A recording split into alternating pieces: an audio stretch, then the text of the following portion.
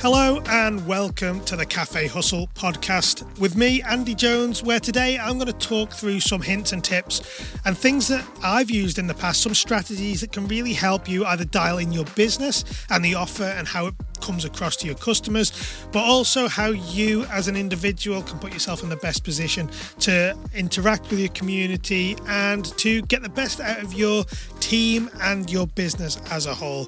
So we're going to jump into this episode as soon as we get back from thanking our sponsors. We've all been there. Trying to create our business management diary from scratch is really hard work and takes up a huge amount of your precious time. With the Pillar Management Diary, you get an up-to-date, customizable management diary delivered to your business every 12 weeks.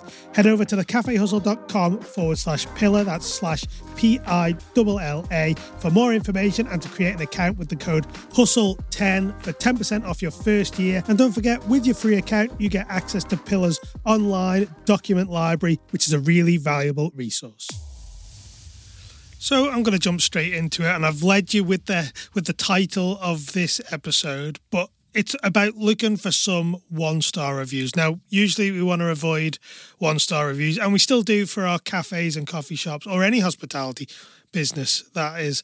But in this context, we want to be going Google all the businesses that are around your area, maybe a 5, even 10 mile radius from your business, and have a look at all the reviews. Dig into the reviews, certainly the lower stars, so maybe 1 to 3 stars of the food and beverage businesses in your area, and make a note of everything that people dislike about other venues. So whether it's the way the staff interact, whether it's the environment and what is wrong with the environment that the coffee shop is, and start to bring this back into your business and refine your business and avoiding basically these negative points that you've found in your research from all these other businesses. What this does is it allows you to see what people's perception of a great business is, and it allows you to keep away from the things that cause them issues. So this is one of the really advantageous things you can do in order to get an idea of what your customers are looking for. In the same vein, the positive reviews, check them out as well and see what people like and whether it's things that you are doing already or whether you could do things slightly better in your business. But that's this whole process, and it's a really, really valuable process to go through because it gives you a real insight into what your customers are looking at and looking out for when they go out. The next point is for you to reach out and find yourself a mentor and a coach.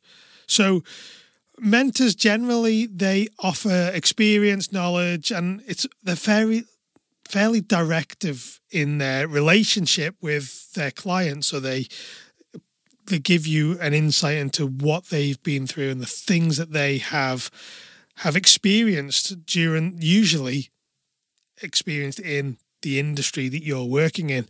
Now, coaching, on the other hand, and that's something that I prefer, that's the way that I prefer to have a relationship with any clients, is through guiding them through their situations, giving them feedback and helping them be more aware of the things that are going on around the business, but also with themselves.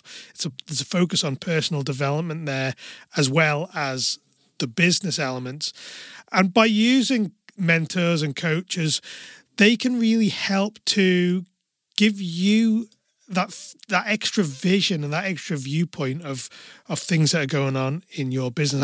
And to be fair, they both have their roles and they work together in a way, the two different relationships to help you and your business move forward. So it's always something to really consider as what other insight could you be given into your business. And like I say, both mentors and coaches have a really, really big place in the development of your business and the development of you as a individual. And whereas mentors are very specific in the areas that they can help you with, coaches can help you in a variety of areas, from leadership, certainly business coaches that span across industries, and skills like leadership. They can help guide you through particular elements of that. So it's really important to consider where your support network is coming from, whether it's through friends or other people in the industry, as well as using people like mentors and coaches.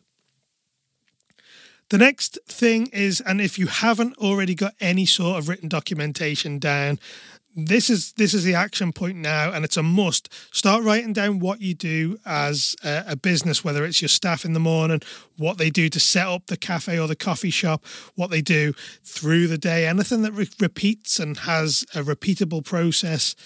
You close down, for example. Start writing these down into some sort of written documentation.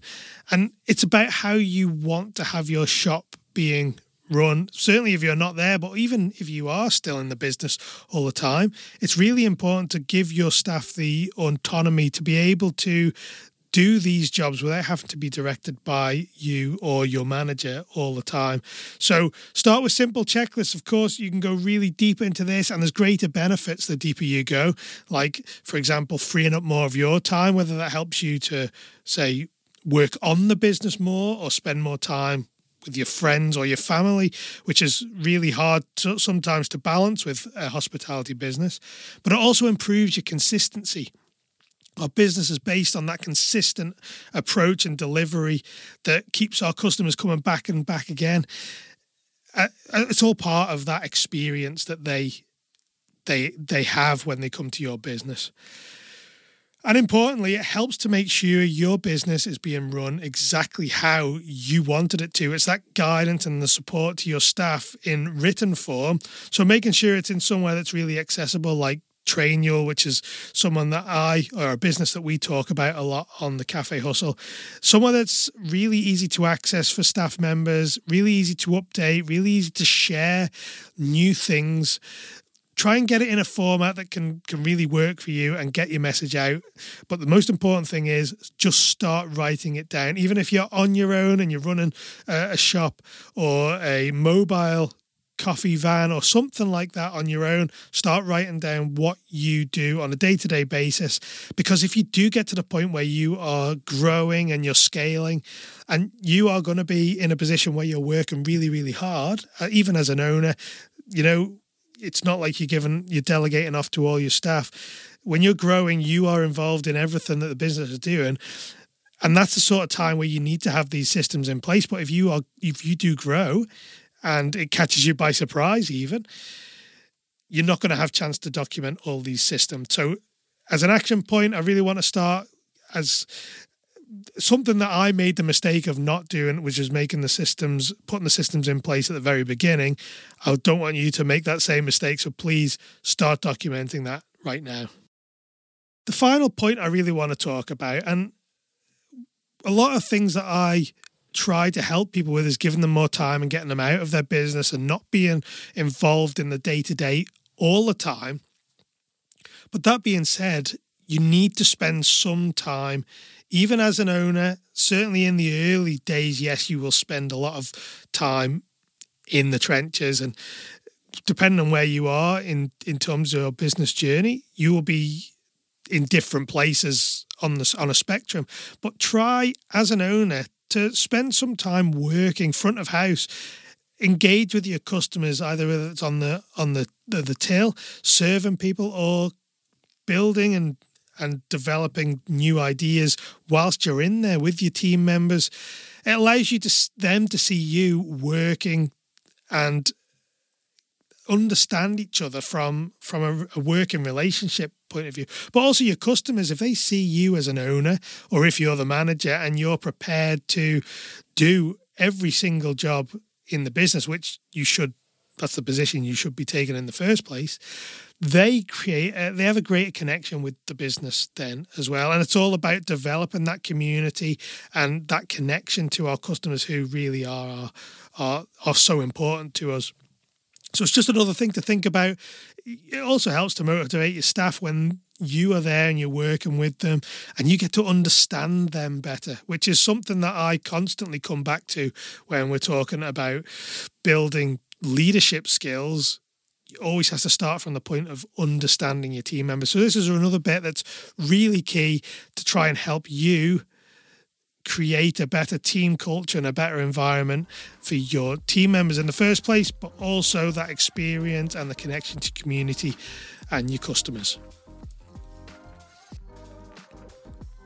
So thank you very much for joining me on this episode, and I hope it gives you a few ideas about what you can look for in terms of little details from other businesses that customers may not like, that you can apply to your business so you can avoid that, and then they don't have to, hopefully, you don't get the same negative reviews like other businesses may well do. Now, if you know of someone who may benefit from this episode in particular, grab the link to this episode and share it with them, whether just a text message or anything, just to give them a heads up that this information that they could use and help them in their business. And don't forget, I'd really appreciate if you could rate and review the podcast. It will help us get to more people who I want to get this information out to and hopefully benefit them in their business. So thank you again for joining me on this short episode of the Cafe Hustle, and I'll see you next time.